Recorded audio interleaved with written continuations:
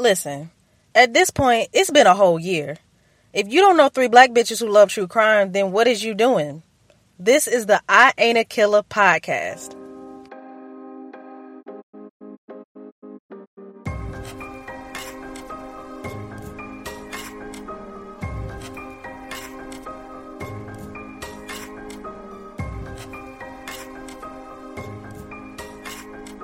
Hey friends! Wait, are we recording? Yeah. I thought I heard the beat. It's a very special day in the podcast studio. Hey, AKA Carter's living room floor. You're the only one on the floor. I am the only one on the floor. It's Eliwa's birthday. Yay me! I'm 32, y'all. Yeah. I'm officially like in my 30s. The black one. Happy birthday to you. Yeah, the 30s. You really in there now. Yeah. Because when you turn 20 and when you turn 30, it's like, oh, you're entering your 20s. Mm-hmm, You can't say you're in your 20s. But like now I'm in my 30s. So. Yeah, Proudly. I'm grown. These are proudly. Proudly. Cute. But yeah. So wait, what's your minimum dating age now? Ooh. That's hard. I want to say like 28, 29. That's but, fine too. Yeah. yeah. But that's pushing it though. It is. You gotta be impressive. Yeah, very So For come me to go correct away, all of Eliwa's suitors out there. Yes, they are non-monogamous. I hear applications are still being accepted. Yeah, I'm accepting applications. Yeah. I'm not hiring at the moment, but I will be soon. So yeah, most definitely. Send those in. Send those forms in. Period. Don't be scared. Be honest. You know, you like variety. I love that. Yeah, but this kind of crime is wild. Okay, so this article is from CNN. It's by Rebecca Rice, or it might be Reese. I don't know how to read German last names. I'm so sorry. Riess. So it says, Wisconsin man charged in 1992 double homicide after DNA sample from traffic stop tied him to the crime scene. That is From a 30 years ago. Yeah. wow. And I'm curious as to why a traffic stop would warrant a DNA sample. Right. Yeah. And this is what I need to know. And also, if you know you killed 2 people like that, why are you doing any type of crime? I wouldn't jaywalk. Right. No, don't How can you commit say 2 that crimes at once. Is that what Yeah. That's You it. gotta pick one crime. Yeah. It's probably like it's been 30 years. I'm all right. Mm-hmm. Nope. You're never safe. And you know DNA is a thing now, so it's like, Very Right. much. you knew this, but let's get into it. A Wisconsin man was arrested and charged in the 1992 killings of 2 people after his DNA was obtained during a traffic stop last month and matched evidence from the crime scene. Tony Haas, 51, faces 2 counts of first-degree intentional homicide in connection to the killings of Timothy Mumbrew and Tana Togstad on March 21st, 1992 in Waupaca County, Wisconsin. Investigators found numerous print impressions at the crime scene, some of which were left behind in the blood of the homicide victims. A sample was taken to the Wisconsin State Crime Laboratory in Madison for eventual forensic DNA analysis. Haas was approached by investigators at his workplace on August 11th, more than a month after he gave authorities his DNA sample during a traffic stop. Why would you do that? I'm so confused. They're saying like he surrendered it? Yeah, but I'm like, that sounds very illegal. Like, traffic stop when you swap your mouth? Right, that's what I'm saying. How do they even collect it? Like, Right. you ask for license and registration, not lick this Q-tip. Yeah, that's what I'm saying. That is so That don't make no sense. Oh, here's this hair sample since you Right. That doesn't make any sense. My tail light was out. I know you didn't ask, but Right. Oh my goodness. Anyway, so the Wisconsin State Crime Laboratory found his DNA was consistent with the profile previously detected from the bodily fluids recovered from the body of Togstad. During questioning, Haas identified a picture of Togstad and said that their fathers had been friends. And then you connected yourself to the... Hold on. I'm like, it's like he want to get arrested at this point. I'm just convinced. So he then told investigators that when he first saw a news report of the deaths in 1992, he was afraid he was involved and said he had snippets / blurbs of memories that he attributed to the murders through the years. The complaint said. Haas was 21 years old at the time. Investigators learned that Haas's father was killed in a snowmobile crash when Haas was 7, and Togstad's father was also involved in the crash, and that's how they connected. what? I'm confusion. Yeah, I'm very confused because I'm just like, okay. Haas told investigators that he was in a drunken stupor the night of March 20th, 1992, and started to think about the accident that killed his father, which led him to go to Tokstad's home. According to the complaint, he described getting into a scuffle with Mumbrue, during which he moved his arm in a stabbing motion towards Mumbrue's chest, and Mumbrue fell to the floor. So I guess this is part of like the snippets or the blurbs or the memories that he's having. Al said he remembered Tokstad yelling, "What the fuck?" after he punched her in the face, knocking her out, and then stabbed her in the chest, and then started to stir. The complaint says. When asked why he didn't tell investigators right away, he said, "I didn't want to sound like I had planned it." So he's being held on a $2 million bond, and his preliminary hearing is this following Tuesday. I'm not sure which day that. Let me see. This 23rd, August 23rd, is going to be his preliminary hearing. So, I wonder if like I forget the names, but what was it? Togstad, like, was the reason why his dad died. And that's what I'm thinking. I'm thinking that, like, maybe Togstad's, like, dad was the driver or something, and it caused his dad to get hurt. Yeah, and he had some type of, like, vendetta, and when he was super drunk, like, that was all he could think about. But didn't it say his dad died when he was 7? In, like, a snowmobile accident with this other dad. Yeah. So how old was he when he committed the murder? He was 21. And, yeah, that's what I'm saying. And then also... Isn't that 14 years? You didn't kill you didn't kill your father's friend who was involved or may have caused your dad to get in an accident. You killed his daughter? And then... That don't make no sense.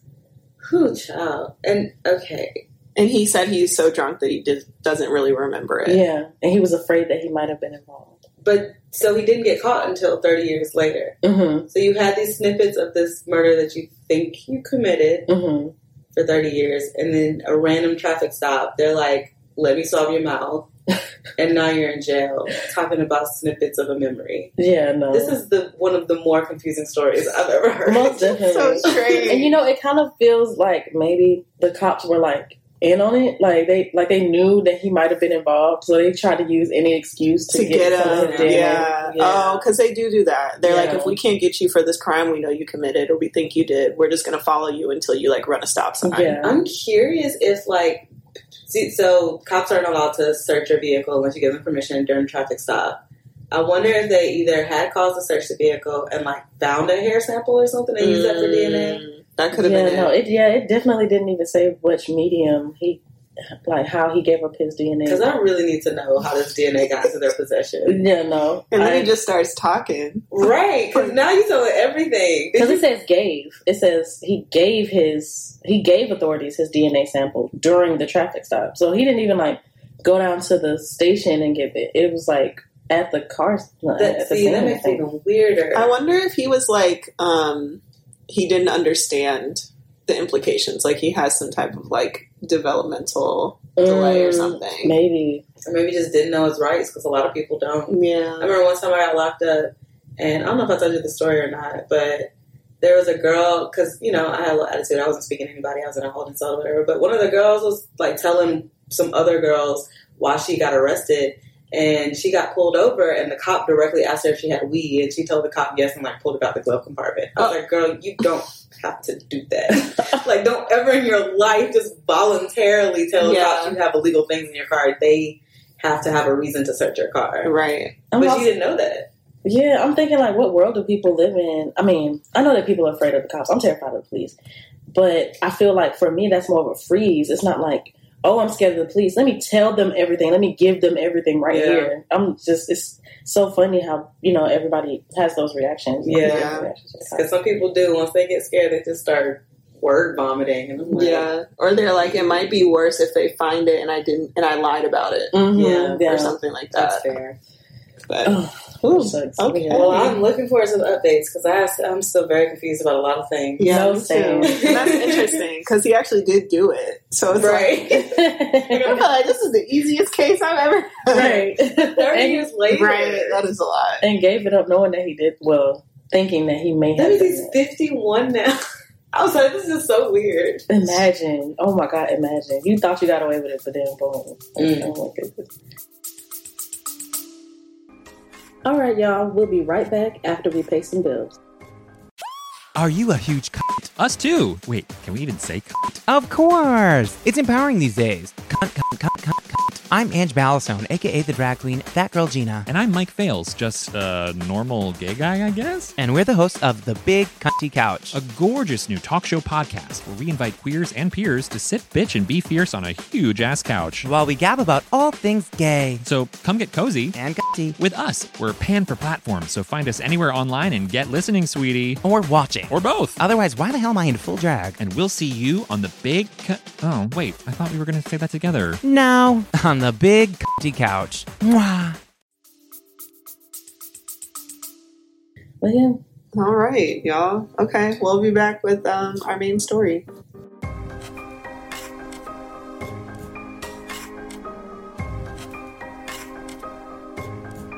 All right, we back. The hot just hit my throat again. They eat hot chip and break. My bad, y'all eating hot chips. Leave me alone. Okay, cool. So, this is the very, I don't want to say very lengthy, but this is the very complicated history of Armie Hammer. And if y'all don't know who Armie Hammer is, y'all about to find out. It's messy. It's white. So that make it even messier. So trigger warnings, sexual assault, financial abuse, drug use, and gun violence. I want to say there's one other trigger warning that I had in here, and I think I'm forgetting about it, but I'll say it as soon as I come up on it, because I know it's in there and it's obvious. Okay, so for those of you who don't know who Armie Hammer is, he was in Call Me by Your Name, which kind of put him on the map. He was really the Winklevoss twins in Social Network. Yeah, Social Network. That was him. Yeah, he played the twins. And for the life of me, I thought that they were actually twins. No, he did a really good job. Yeah. So he went through like a special training where he, with his body double, they went through training so that they could imitate like all of the little idiosyncrasies that twins would have. Mm-hmm. And That's so from being cool. mentally connected over a course of a lifetime. It's really He did a fantastic job. Yeah. It was giving The Parent Trap. Yeah. I thought there was two. I'm going to watch that movie tonight. That was a good movie. It was. I've never seen it, but I heard it was really good. You need to watch Well, it. not one of my faves, but it's definitely something I could watch over and over. Yeah, it's very I've seen good. clips, and I love Andrew Garfield's like monopolies, monologues from there. And I'm like, Yeah. oh, this looks good as fuck. I You need need to to watch that this. nigga down. Yeah, no, I need to watch this shit. So that's Armie Hammer. He was also in Sorry to Bother You, and most recently, the Death on the Nile. So in 2021, Armie Hammer was exposed as having a cannibal fetish. I forget exactly what the fetish is called, but he basically has like an obsession with like eating people. Insert vomit emoji. Yeah, that's what I'm saying. Please. But before I get to that, we got to talk about the men in his family, because going back 5 generations, they are scandalous, messy, and very abusive. So that's what we're going to talk about first before I talk about Armie Hammer. So it all started on July 5th, 1919, with a man named Julius Hammer. He Not was 1919. yeah, this is good. This go back far. Like it runs in him deep, and he got it honest. Like, so July 5th, 1919, Julius Hammer, he's a Russian immigrant. He's a physician. He has an office in the Bronx. He performs an abortion on a Russian diplomat's wife. Her name is Marie Oganesov. Sorry, people of Russian heritage, if I'm pronouncing that wrong. But Marie Oganesov is her name. So 6 days later, she dies from her injuries from having the abortion at his office. So his defense tried to argue that she tried to give herself an abortion before she came to his office. But the prosecution was saying that, like, okay, we talked to the maid, we talked to, everybody at the office or whatever. Everybody said she was fine before she showed up at the office. Mm-hmm. But then, like, when she left, she was pale, she was very weak, she couldn't walk on her own. And then she reported having, like, blood between her legs and, like, blood on her sanitary napkin when she got home. So, according to her husband, she had been resting before he left for a party. And then when he got back, she was still resting. So he just thought, like, okay, maybe she slept all day. A couple days after that, she was still kind of down. So he kept calling the doctor and was like, hey, can you get in there and see her again and stuff like that? And the doctor was like, oh, no, it's fine. She probably just has the flu. She probably just got a little cold or whatever. Everything's fine. And, while she was here, all I did was like a little operation. He kept calling it like a quote unquote little operation or whatever. And that everything was fine. Did the husband know that the wife was having an abortion or no? It doesn't say that, but I'm judging by how they talk about it. I don't think so. I think that, and it talks about this later too. She has a history of like heart disease. She has a history of like, miscarriages and stuff like that. And so she was basically saying like, I cannot keep this baby. Like I can't keep getting, and also judging by the culture of like men getting women pregnant and not caring about their reproductive health, I would imagine that like he's a Russian diplomat, they probably got money. Yeah, you're gonna keep getting pregnant or whatever, it doesn't matter. Yeah. So she went and also he didn't accompany her to the clinic, so I'm thinking like maybe she tried to do it like in secret. But that's just my speculation. This is all alleged. I don't want no Hammer money coming at me with no lawsuit. So yeah. So before she died, he recommended getting a second opinion. And then Julius was like, oh, yeah, just don't tell them I did like the operation or whatever. He was like, what the fuck are you talking about? And so he also suggested that he be the one to write her death certificate. So off rip, like everybody knows there's something going on. Some weird shit going on. So the second doctor said it was something called peritonitis. He said that there was no evidence of the flu, and also in her autopsy later on, it showed that there was no evidence of like her having the flu or anything like that. So Julius got on the stand at the trial or whatever and was like, I didn't want to do the operation. She insisted that she was miserable. She begged me to do it. I just wanted to be with my family. Sorry, I didn't feel that. It's not funny. How is that relevant? Right. Yeah, that's what I'm saying. You're like, a doctor. I didn't want to do my job. She literally, you could just say no. Like, you're a medical professional. Right. I just wanted to be with my family. She blackmailed you? Like, right. She came into your office and begged you, and you could have just been like, yeah, I'm busy. I don't know, something. But anyway, so he claims that she hit him up and was like, yeah, I tried to give myself an abortion with a crochet needle already. Woo. And then he was like, well, the bacteria from your vagina can cause like an infection of your uterus or whatever. And so she was like, okay, well, that just speeds up the urgency. So like now you got to do it because I could, something could really be wrong with me. And that's what he's saying. She said, right? Mm-hmm. Okay. That's from his point of view. Yeah. And so he's saying like, okay, that sped up the urgencies for a proper abortion. So that's what that's what she's going to come into office for. I wonder what an abortion even consisted of in 1919. I don't even want to know. I don't either. I'm genuinely curious. Yeah, it was probably horrific. Yeah. This is, back during the Great Depression? Oh, no. Ooh, Lord. It's probably just a spoon and God. And some hopes and dreams. Not a grapefruit. Oh, my God. Send help. I can't even think. Oh, I'm glad I was born in the 90s. Maybe could have been born in the future, but I'm glad I was born in the 90s. Ooh. So Julius had ties to like the socialist and communist parties in Russia. He supported like the Bolshevik Revolution and stuff like that. And in America, that's a bad thing. So I just want to make sure y'all know I don't do the propaganda. Just putting that out there. So in America, it's a bad thing to be a communist. So they were surveilling him. They watched her go into his office. And I think at this time it was either illegal or there was just something about it that just like wasn't like kosher or whatever. So they was like watching him, surveilling him, and making sure they could gather up enough evidence to really get him this time. So that following summer, a criminal prosecutor convinced the jury that Julius let her, quote unquote, die like a dog, and that the claims that she had actually died from influenza was attempts for him to cover up his crime. Basically saying from beginning to end, he knew he was doing something wrong.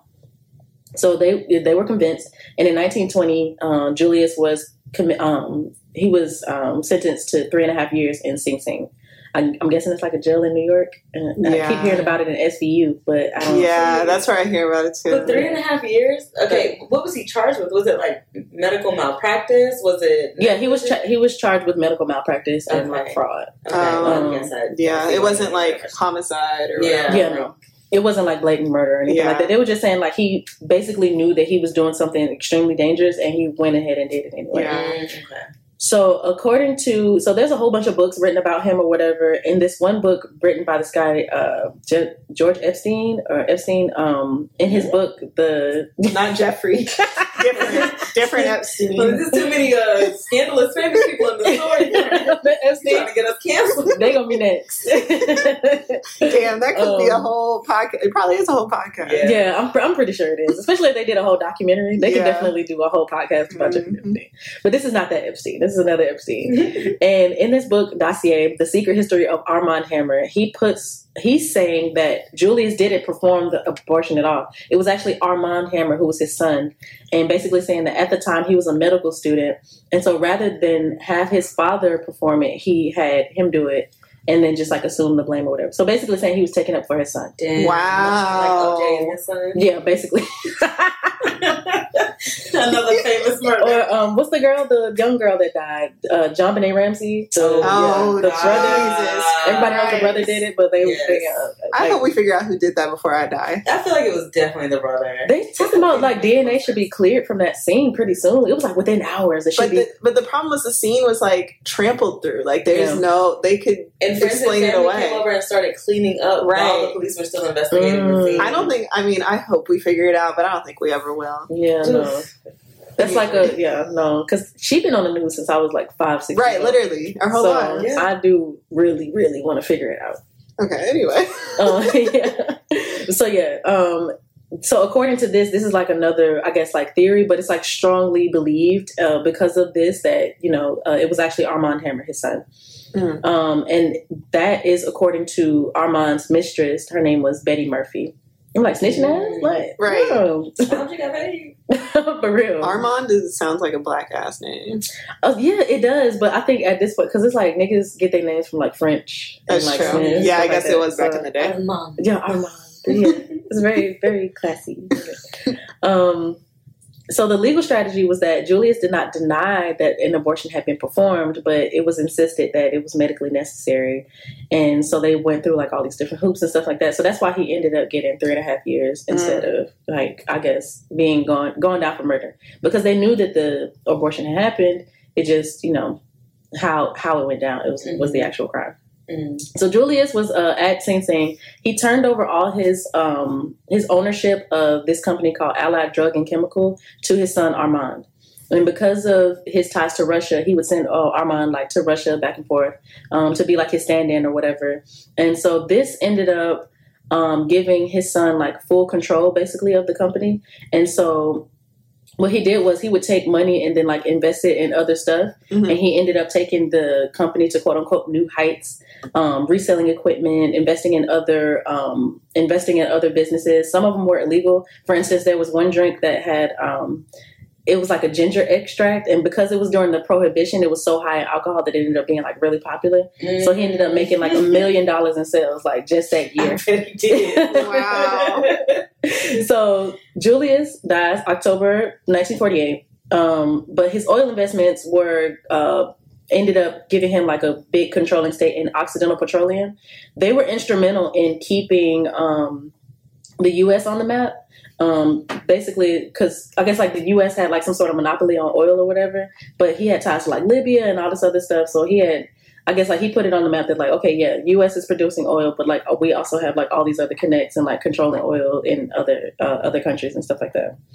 So Hammer ended up supporting like Nixon. He illegally donated to like the Nixon campaign. He was connected to George H.W. Bush, like Gaddafi, like George H.W. Bush pardoned him because of his illegal contributions. He was about to go to jail, but then George H. was like, nah, like, go ahead and let that slide. Yeah. So he was a very, very powerful person.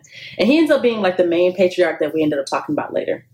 So in August 1989, after the pardon, he became close to other associates like Prince Charles. And he was known for his wide-ranging grifts, including money laundering, using artwork to fund Soviet espionage.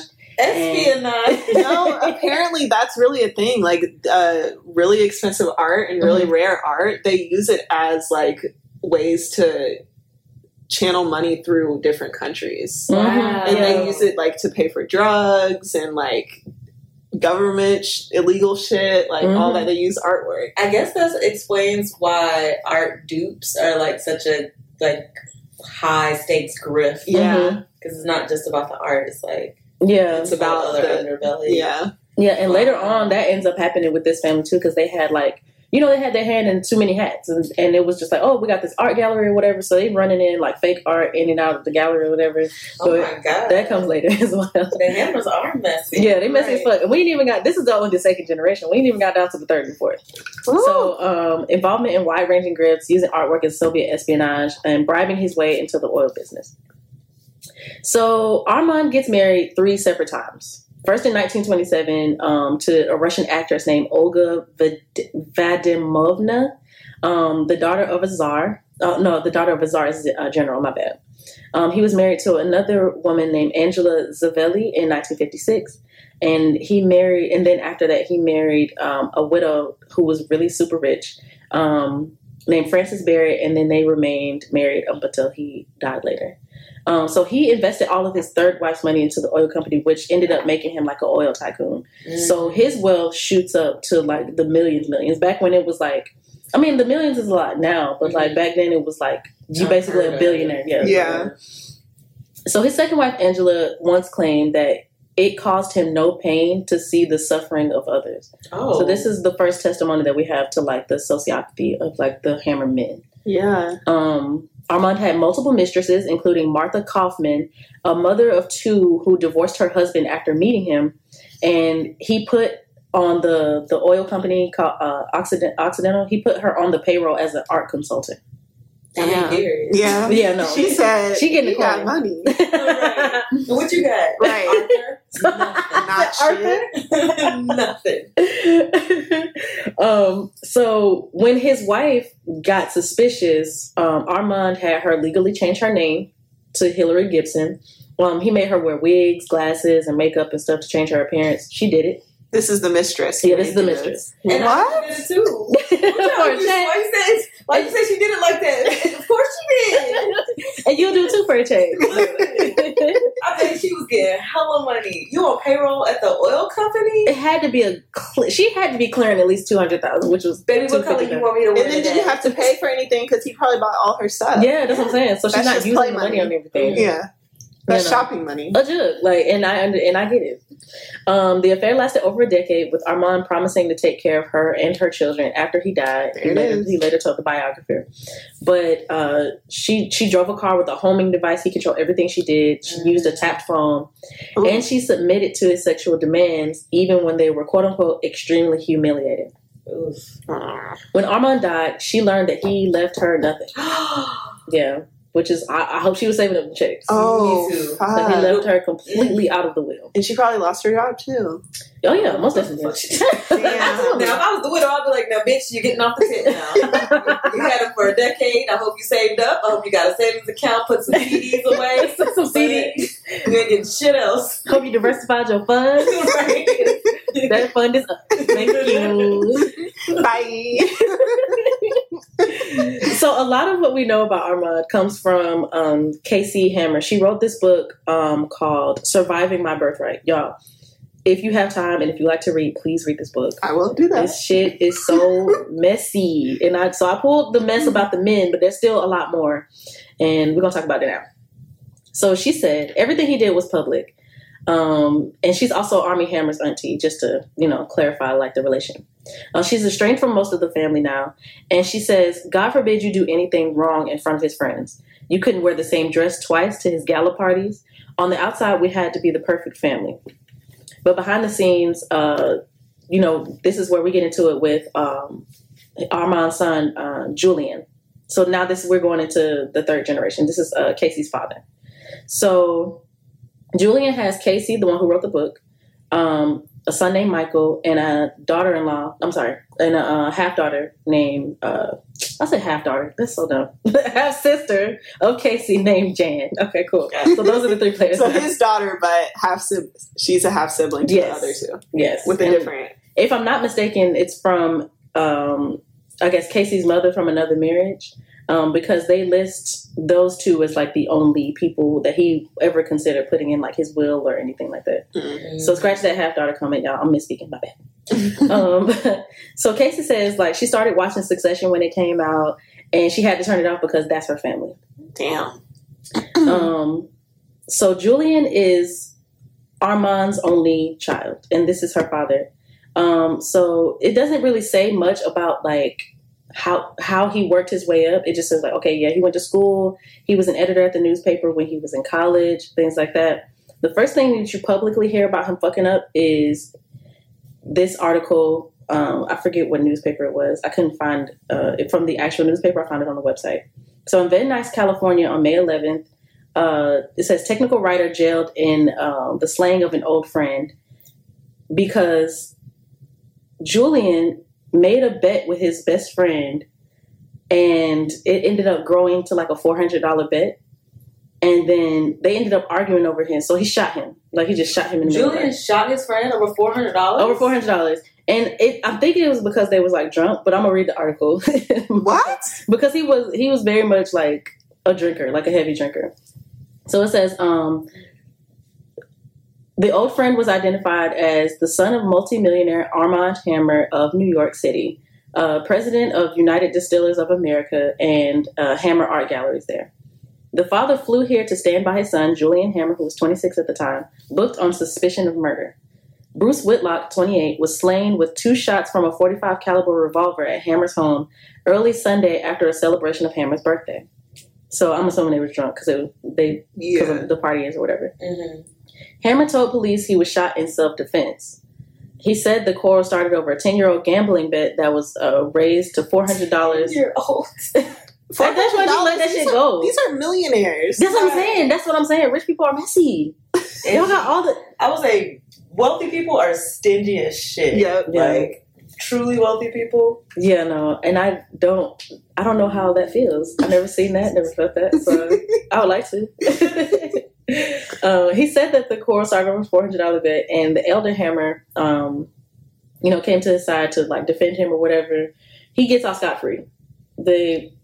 It makes the news and everything, but because their family has so much money, like he just skirts around the law. Of course. Okay, so according to his daughter, Julius Hammer was a super abusive alcoholic. And so now we get into, the things that we know about him through her memories. Because again, like he doesn't work. He's like basically taken care of by his dad. His dad pays his rent, like pays for his house, pays for his lifestyle and everything. He does have that writing background, but it doesn't say that he held any jobs after that. And I'm assuming that after the murder, his dad started to kind of just like keep him close. Yeah. Rather than just like letting him like run off and do whatever the fuck he wanted to do. Right, because he knew he would go off and probably kill somebody else. Yeah. So one of her earliest memories was hearing her mom and her dad like yelling or whatever. So she goes in there to, go see what that's about. Because I think she was like maybe 4 or 5 years old at the time. And she said, it all moved in slow motion like a picture going frame by frame. Then there was a sharp cracking noise like a tree that was broken in half. And so what he did, I think he pistol whipped her. That's what it was. Oh, and that's what that cracking sound was. And she looked at her mom. Her mom had like blood running on the side of her face. And she said her mom calmed her down by telling her to go back to the room and wait for Santa Claus. Wow. So this started a cycle of them running away in the middle of the night and going to hotels in fear of her father, Julian. He used to go to like mental institutions, but then he would break out. And so they never knew when he would break out of the mental institutions. They would just have to guess, like they would have to like study the house and look at how everything is out front. And then that's how they would be able to figure out whether or not he escaped. Oh my God, that's horrifying. She said on multiple occasions, like when her sister and them would pull up, they would like look at the car and it would be moved like an inch or two. And they'd be like, oh shit, he's here. And then just like have to like, skirt off or whatever. Wow. Her mom finally left, but Armand destroyed her in court. This is their grandfather now. Mm-hmm. He made it so that Julian only had to pay $200 a month in child support. Now, mind you, these are multi-millionaires. They said he annihilated her in court. Like he basically spend $200 on living expenses for myself a week. Yeah. Right. Yeah. But this is back then too. So it's just like But yeah, no, still, it's still not a lot, and not at all. And he threatened her. He was like, if you leave my son, like, it's gonna be the end of you. Like, I'm gonna destroy you, and you know, like, take you down or whatever. And he did. It's terrible. She didn't have to get anything from child support, nothing, no type of, you know, support for the kids or herself. So she ended up leaving and going to Santa Monica and leaving him for good. So this also started a cycle of them, you know, like, I guess trying to win the divorce, or like her father trying to like win her attention.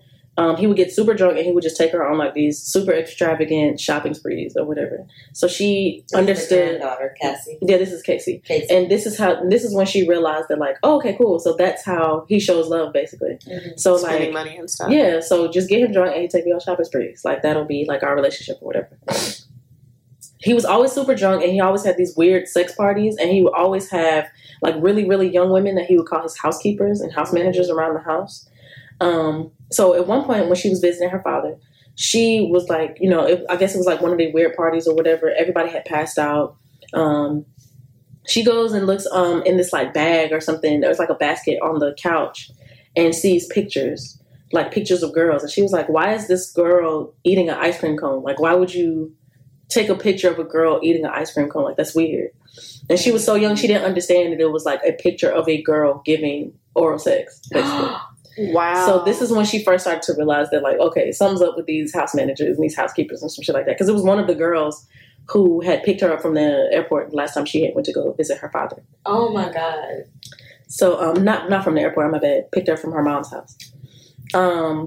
So then that triggered a memory in her. And she looked at the picture and she was like, wait, my brother made me do this.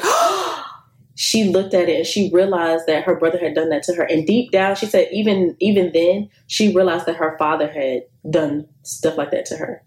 But she had forgotten, like, she pushed the memory down.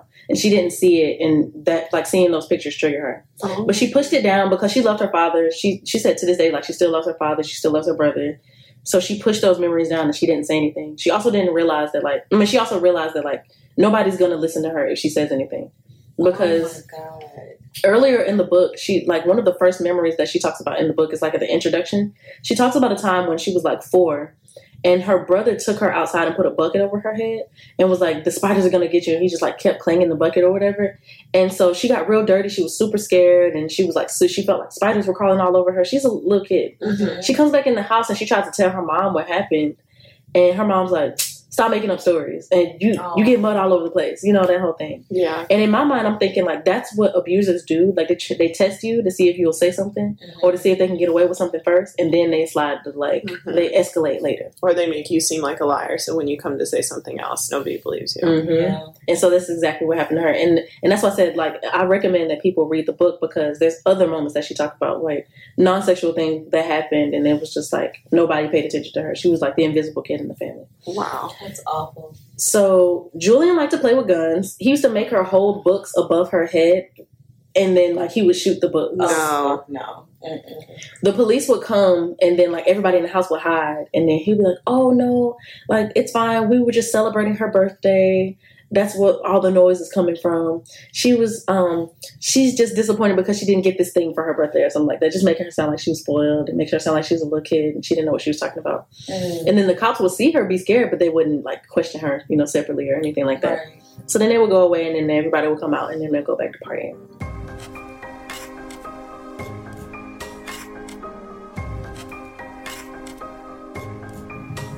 So her mom moved to Washington. And she was pissed because, like I said, she still loved her father. And so she begged her mom over and over again, like, please let me, you know, visit, please let me visit Dad or whatever. So she flew solo. He forgot that she was supposed to come visit him.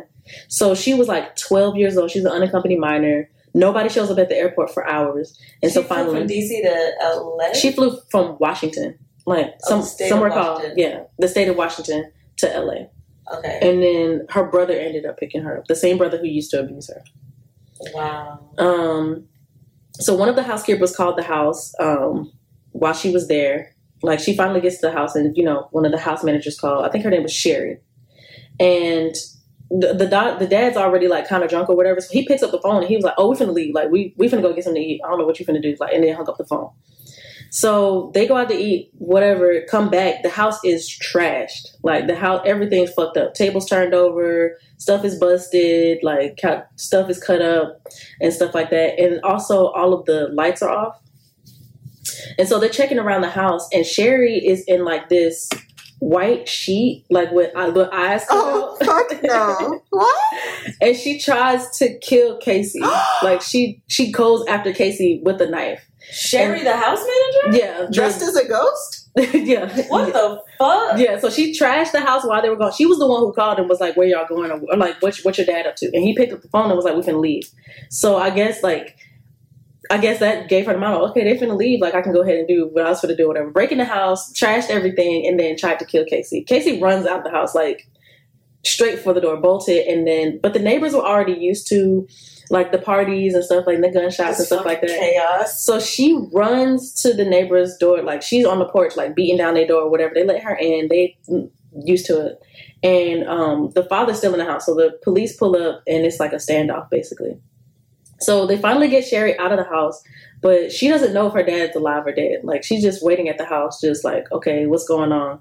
And so while they're trying to get Julian out of the house, Sherry is like tiptoeing, like trying to leave or whatever. What is going on with Sherry? Right? What are you doing to her? Oh my god! I'm thinking like cheated, dumped her, or something. I'm thinking like it's just some, I don't know what the fuck could have happened for her to try to kill a little kid, for her to try to kill a little girl. Like, that shit's fucking weird. So she yells out the window like, Sherry's trying to escape, like this. So that, they went ahead and picked her up, but the father was okay. He's still in the house. He finally comes out. Okay, so another visit. They go to she arrives or whatever. They go to a Mexican restaurant. It's her father, her brother, and her brother's girlfriend or whatever. At some point during the like conversation while they're just like sitting at the bar, they ain't order no food. Everybody's just drinking. So at some point the father says, well, how about you give me $1 million for your girlfriend? And they get to fighting in the restaurant, like the dad and the brother? Yeah, the dad and brother. Tussling? Yeah, in the restaurant, like real ghetto shit. And so they're fighting in the restaurant. They're fighting in the restaurant or whatever. Police pull up. They're like, okay, it's the Hammers. Okay, cool. We can't do it. Like, we can't touch it or whatever. They're like, oh, basically just like talk this way out of it or whatever. The gag is the girlfriend was like, oh, I'm gonna go with your dad. I'm just gonna check on him. Oh, girl. She ended up living with him for 9 months. And then left when she realized he wasn't giving up no money. Wow. Yeah. I mean... so she looked at her boyfriend. She was like, oh, I'm so sorry. Like whole thing. She was like, oh, I'm finna go check on him or whatever. Ended up living with him for 9 months. Wow. She should have robbed him. That's what I'm saying. Like, go on a couple trips or something. Took some Rolexes or some cash, like some cash stacks or something.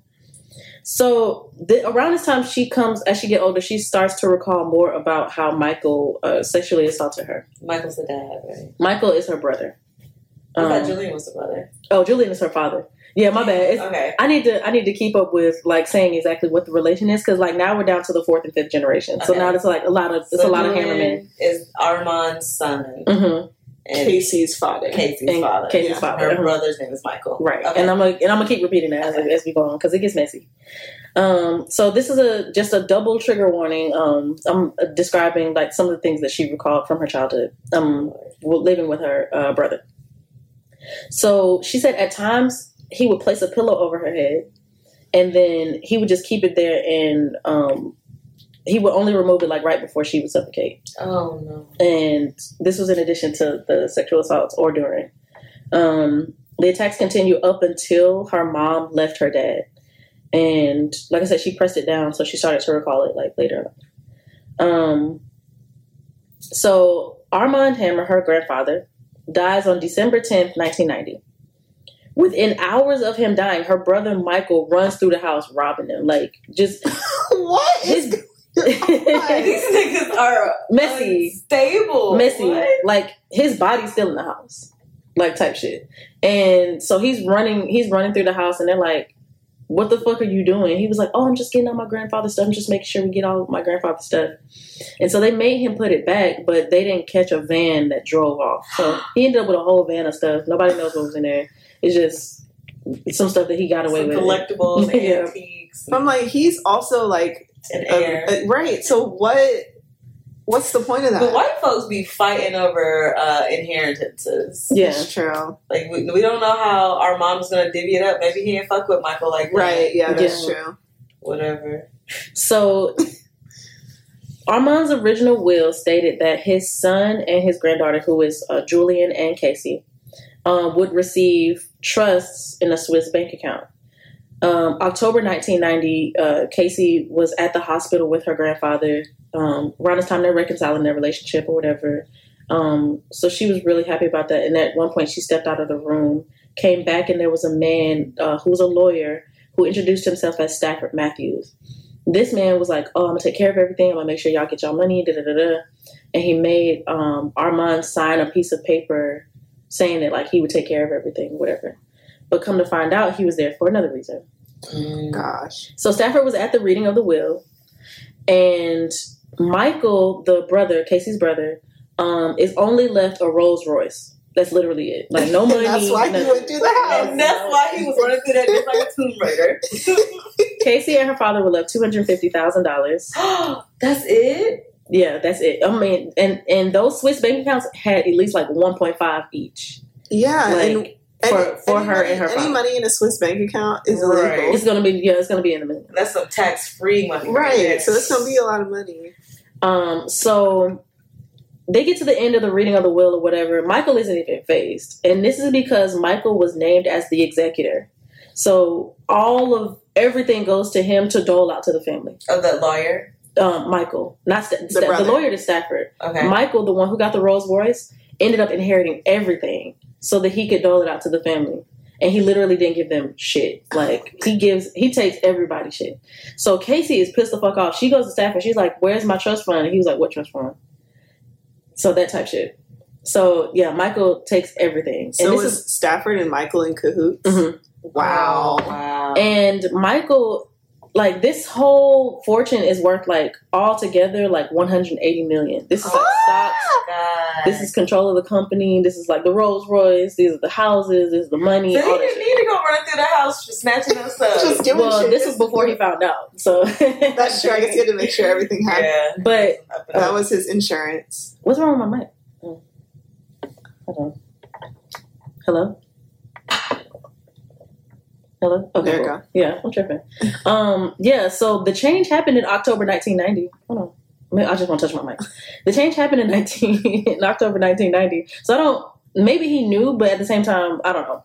I'm thinking of like they were in cahoots and that happened in October. Then why would you run through the house I feel stealing like maybe he was silverware? like, "Oh, this belongs to me now. I'm taking it to my house. I'm going to have it assessed." Da, da, da, da. Maybe it didn't even seem like that dramatic to him. The family was like, "Why are you taking shit? This Right. don't belong to you." But he knows it is now. Right, yeah. That sounds about right. So this whole thing makes Julian spiral. He was arguing with Michael about the Rolls Royce, but then like Casey was like, "Why are you arguing about this car? You about to be homeless. Please. You need to get it together."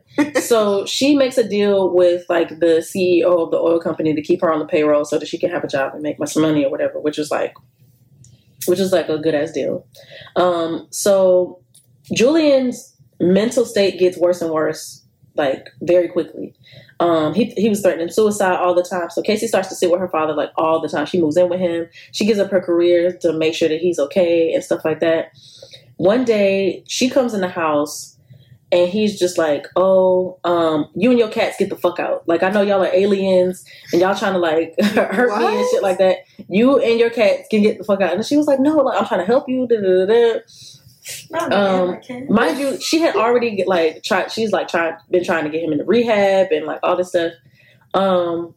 He shoots at her. She hears the bullet like whiz past her like face. Like he's very close to shooting her. He pointed it at her chest and he pulled the trigger. She still like in the book. She was like, "I thought I got shot. Like I thought I was shot because he was so close. I don't understand like how I wasn't hit or whatever." Ooh. So she went and got her cats and she got out. Me and my cats are gone. You know what I'm saying? Wow. She was at the hotel. She was just like bawling. She said she honestly like had to convince herself that it was real. So a few days later, she had called the house just to see what was up, and everybody was acting like they didn't know like why she left. It's like, well, why did you leave the house or whatever? And she goes back because like this cycle of violence is so normal. She was like, okay, cool, I might as well just go back. So she gets him into rehab or whatever. Everything seems normal for a while, and then of course, like that's the cool down period or whatever. He comes back in the house and he's like, I know you're an alien. Like I know you're trying to like abduct me. I know you're trying to like kill me. Da, da, da, da. And I would feel bad for him except for the fact that he's a literal pedophile. Yeah, no, for real. So at this point, and I think that's how it is with people who are like that, like people who do who combine abuse with drugs and stuff like that. They start to deteriorate and they lose their grip on reality. Yeah, because you've been living outside of reality all that time. Now it's like you're getting older and it's hard. So she at this point she's decided to stay in the house to help take care of her father, to keep him from committing suicide or whatever. One day she gets a call that he just died. So his wife at the time, who was another one of his house managers when she was younger, she describes it as he just went to sleep and died or whatever. But Casey suspects that Jean, his wife, did something. So Jean keeps everything. Once again, she's cheated out of literally any money, any paintings, any clothing, anything. Jean doesn't give her anything. She had to beg her for a bust of her grandfather, and then she was I think she wanted that and a painting, and then she was like, no, you got to choose between the two. Yeah, bitch is extra trifling. Wow. So yeah, so that's enough so that's the end of Julian's story from her point of view, and then this goes on to Michael. So her brother goes on to have Armie Hammer and Victor Hammer. So that's Armie Hammer's dad. Yeah, so that's Armie Hammer's and he's already sexually abused his sister. Mm-hmm. Ooh. And I'm sure a string of other women that. Yeah. It had to be somebody else, especially because they went to the same college in San Diego. And she describes how complicated their relationship was and how toxic it was. But for you to be at a college with 30-something thousand people, definitely. Yeah. Absolutely. Yeah. So when Armie Hammer is 7 years old, his dad flees to the Cayman Islands to avoid taxes. Rich people hate taxes. I mean, I feel like all of us do, but rich it's people you love have millions to cover your $millions in taxes. Right. I don't have thousands to cover my $1,000 in taxes. Right. The IRS been hitting me up. That's what I'm saying. For $400, and I ain't got it. Y'all gonna have to get it back in subscription style payments, $10.99 a month, right? Because I don't have it. So Armie Hammer grows up in the Cayman Islands for about 5 years, and then they ended up moving back to LA. So people who work for Michael, I mean, they run their name out, as they fucking should. So for years, 3 people claimed that Michael boasted about having a sex throne or a quote unquote naughty chair, and that's what he called it at the Armand Hammer Foundation headquarters. The structure was about 7 feet high, features a chair with a hole in the seat, a cage underneath, and a hook. What? Yeah. The Hammer coat of arms, the same one that for years was on the outside of the headquarters, is painted on the seat. In one photo, Michael sits atop the throne, grinning and holding the head of a blonde woman, sitting in the cage and also smiling. In response to Vanity Fair's questions about Michael's sex throne, drug and alcohol abuse, finances, and history of women, Claire, the counsel for the Michael Hammer and the Armand Hammer Foundation, said, and quote, "These questions, which ask about unsolicited gag gifts and sent by friends, conduct that sounds pretty typical of recently divorced people. And these are entirely, completely, it's a complete fraud. It's completely made up. And that's all the way down to Michael Hammer's history. And then we'll talk about Armie Hammer next. So they're saying that this throne with a cage was a gag gift that divorced people get? Yeah. I know plenty of divorced people. And they don't have a fucking sex throne. I mean, I wish I had a sex throne. But this representative is also, I think all of this, they're saying it's absurd. They're not saying it's untrue. Right. Yeah. They're saying, this is unaccounted for. You can't prove this. And so I feel like it happened. Armie Hammer didn't have a chance. Yeah. And so this is all alleged. I feel like I'm going to be on the blinds. Everything I just said was alleged. And so, yeah, we'll definitely talk about the salacious scandal that's happening with Armie Hammer next. Wow. Jesus fuck. I thought he was just like a one-off fucking weirdo, but it truly runs in his blood. He was destined. Destined to be a fucking creep. Absolutely. And the way she wrote that book, I mean, she does a good job of like the details and just like the timeline and stuff like that, and how the men in her family and even the women in her family as well. I left them out because we talking about the niggas. I love it. So yeah, definitely. Yeah, if y'all are interested in reading, it's on Kindle. If you have like a Kindle subscription, it's free. Or if you have like an Amazon Prime subscription, it's free. But the actual Kindle version or like the paperback version is not that expensive at all. I think it's like at most like $14 or something like that. It's so good. I'm definitely gonna read that. Yeah, no, definitely. Wow. And that is the story of Armie Hammer's, the men in Armie Hammer's family. So, whoo. Y'all gotta wait till part 2. Yeah. We get to listen to it right now. see y'all next week. Yeah. Do we have Should this be a crime? Yeah. Do we? Let me check. I found a potential. Okay. Y'all just got a little BTS. We'll be back with the Should This Be a Crime? Okay.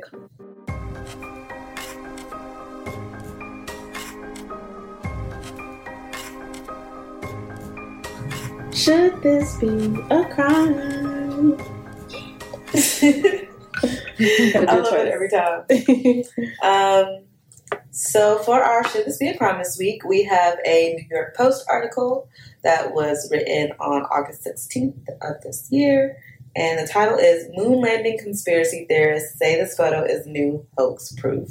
So before we get into it, what are y'all's thoughts? I wanted to talk about this too. So I'll wait. Do you want to wait till the article or do you want to say them now? I think we should say it. I want to say it now. Come on. Okay, what's I feel like I don't know enough about this, but Frank Ocean said it's not real. Please. So if we know that's your man. And this ain't me.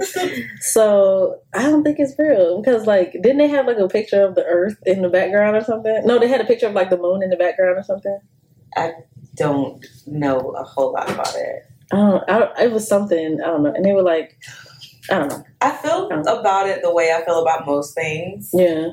Which is that I don't discount anything. Yeah. I believe it's wholly possible that it happened. I also believe it's wholly possible that it did not happen. I also know how that the U.S. likes to lie. Yeah.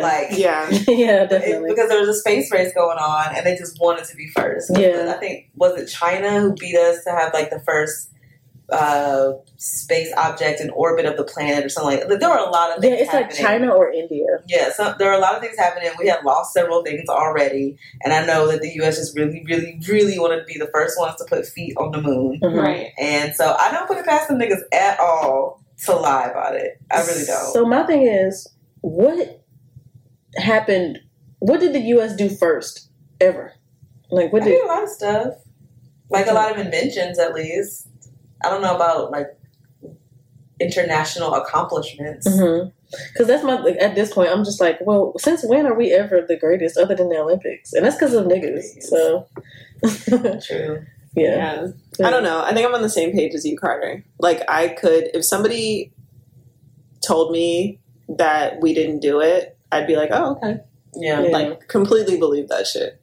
I mean, I'm gonna be honest. This is something I've also just kind of struggled with. Places don't really be existing in my mind until I physically go there, which is, I think, also why I'm really bad at geography. Because I'm like, I haven't been there. That's not real. You know what I mean? No, I don't think that the Dakotas are real. I don't think. Yeah. I've never met anybody from there. Yeah, Right. that's what I'm saying.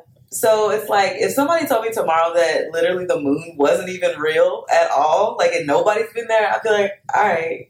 So it's just a light that's on all the time? Okay. Have y'all seen that Cute. filter they have on TikTok? Oh, Where you can, like, face it towards the sky. Oh, and it looks like the the moon. cosmos are in your fucking like front yard. That's probably what they're doing for us Please. in the simulation. I'm having an existential Yeah, crisis. they need to simulate some fucking money. I don't give a fuck about Simulate the some moon. peace and joy. If none of this shit is real, why am I not on a beach? That's what I'm saying. Why am I going to work? Why are we working? That doesn't make Turn sense. the sun down a little bit. Right, also that. It's hot as fuck outside. Except for every single time I want to go to the pool. Y'all, this has been killing me. It has been hotter than Satan's gooch. All Yes, it's been hot as hell. Every single time I have tried to go to the pool, it has been like a smooth 76. Yeah, today's cloudy. gloomy. It's gonna rain. Like how every time I want to go to the pool, It's personal. it feels personal. Mhm. Because that's personal. That happens when I want to go for a run. It's like as soon as I step outside, I start feeling droplets, and I'm like, "Bitch, you wasn't doing this the entire time I was in the house." It was a blaze yesterday. Not a blaze. I saw a tree spontaneously combust. Now that I want to take a run or get in the pool. Like, nah, bitch, you thought it. But yeah, no. Okay. I wouldn't be surprised if the moon was fake too. Yeah. But yeah, The whole moon. yeah. Okay, so here's the article. Was the giant leap for mankind really just a giant lie? Is this New York Post? Yes. I love I them. love You them. gotta be. I gotta keep track of the writers too, because they be funny. Oh. Conspiracy theorists think so. The theory that the Apollo 11 moon landing was a hoax by the U.S. government lives on, despite video and photo evidence of Buzz Aldrin and Neil Armstrong planting the country's flag in space. While conspiracy theorists believe it would have been cheaper and easier to fake the landing than to really achieve it, there have been 6 manned moon landings which took place from 1969 to 1972. Despite theories circulating about the first landing being fabricated, the others have not been exempt from disbelievers. In fact, the same theorists believe they spotted an odd figure in the visor of one of the astronauts in a clip of the 1972 Apollo 17 mission. There's a picture. We'll put it on Instagram. Yeah, I'm curious. Marking the last manned trip to the moon, the astronauts on board, Commander Gene Cernan, Lunar Module pilot Harrison Jack Schmidt, and Command Module pilot Ronald Evans were the final people to touch down. In a video titled Reflection in a Visor, where's the reflection of the camera taking the photo? Oh shit, that's a good question. That is a good question. User StreetCap1 claims the shot was evidence of illegitimacy as he narrates his findings in the clip, which was posted in 2017. This is why I can't do conspiracy theories, because it's actually, I don't think I'm gullible. I think I'm just a little too, not open-minded even. Once the questions start getting asked, I keep asking them too. And I'm like, you can probably convince me at least to question anything. Yeah. I think the problem with conspiracy theories is that a lot of them are based on something that actually happened, and then they start piling on the bullshit. Yeah. So, yeah, it is very easy to be like, well, damn. Because, like, for instance, with the whole 9/11 thing, like, the government did lie. Like, The government that's all they do is lie. So it's just like, it's not that hard to just tack on, like, more bullshit on top of that. And then it's just like, okay, at one point, do you stop believing? Right. Yeah. The YouTuber claims a reflection in the visor of one of the astronauts shows a quote-unquote stagehand, and allegedly the person is not wearing a spacesuit, furthering claims of fabrication. What? You can see some sort of, it looks like a man back in the early 70s, long hair, wearing some sort of waistcoat type thing, and a shadow of that figure, presumably, the narrator claimed, using his mouse to outline the figure as he talks. Where's this guy's spacesuit? He continued later in the clip, which has been viewed more than 2.8 million times. But not everyone in the comments was convinced of the YouTuber's supposed discovery. The curvature of the astronaut's visor causes a fisheye lens effect. Just Google fisheye lens pics, and you'll see how distorted they are. When you look at the shadow, you can clearly see the boxy shape of his life support system, argued one user in the comments. To me, it clearly looks like another astronaut with a white, bulky spacesuit. You can see that he has both arms slightly stretched forward, and the shadow shows the bulkiness of the spacesuit, including the life support on his back, another commented. I've always thought it was a hoax since we didn't go back in modern times, claimed someone else. Non-believers of the Apollo missions claim the U.S. government fabricated each intergalactic journey in order to beat the rest of the world to the moon and win the quote-unquote space race. Despite being widely debunked, many theorists continue to perpetuate even the wildest of claims. Some saying the flag was rippling in the wind, but NASA created a special flag in space since there would be no wind to keep the flag upright, which would have made an unflattering photo. Meanwhile, others ground their disbelief in the fact that stars aren't visible or that shadows don't seem to align with light sources. And that is the article. See that in post questions, and now I'm like, damn. Right. And we haven't gone back in modern times. Like, why not? Jeff Bezos or whoever is going up and down. Y'all was going to the stratosphere, go to the moon. Right. That is fair. We went once and never went back. Y'all going to the Starbucks up there? Like, what you waiting on?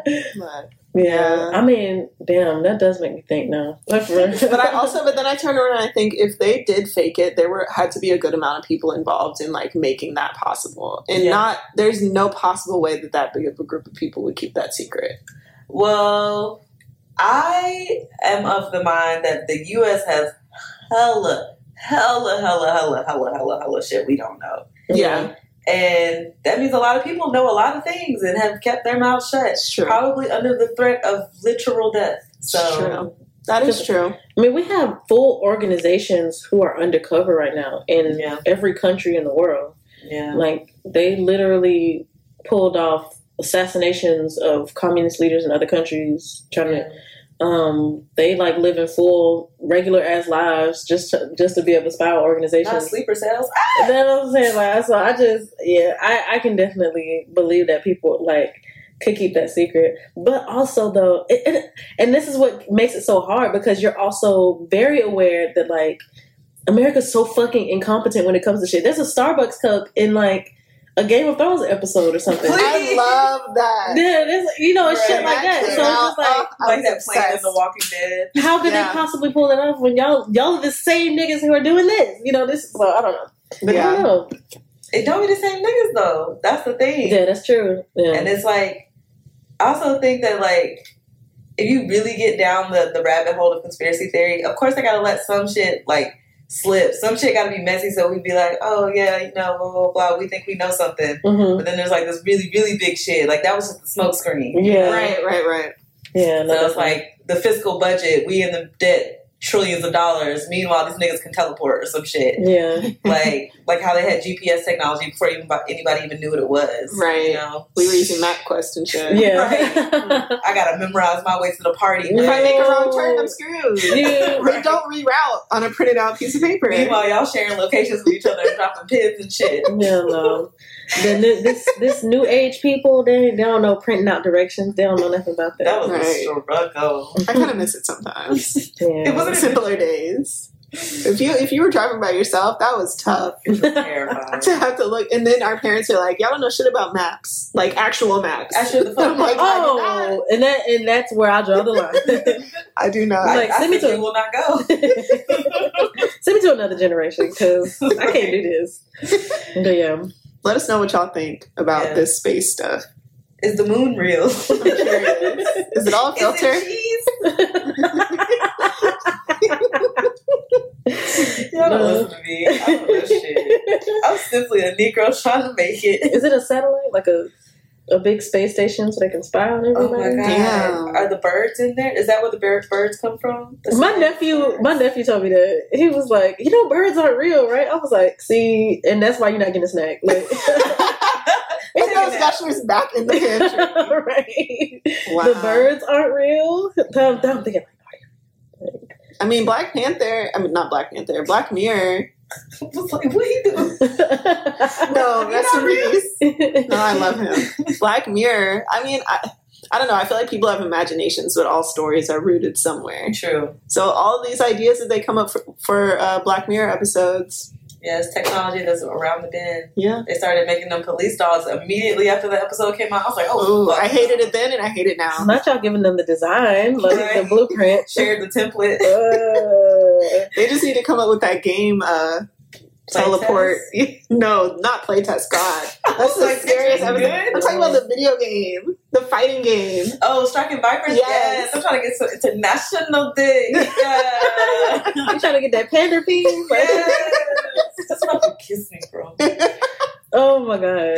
Anyway, you can find us online at I Ain't a Killer Podcast on Facebook, TikTok, and Instagram, and I Ain't a Killer Pod on Twitter. I think that was right. I don't know. You can listen to us on Apple Music. You can listen to us on Spotify. Literally anywhere where you can find podcasts. Yeah, and come back next week for part 2. Make sure you wish LOI happy birthday. That too. Well, yeah. That made me feel so cute. Bye. Bye.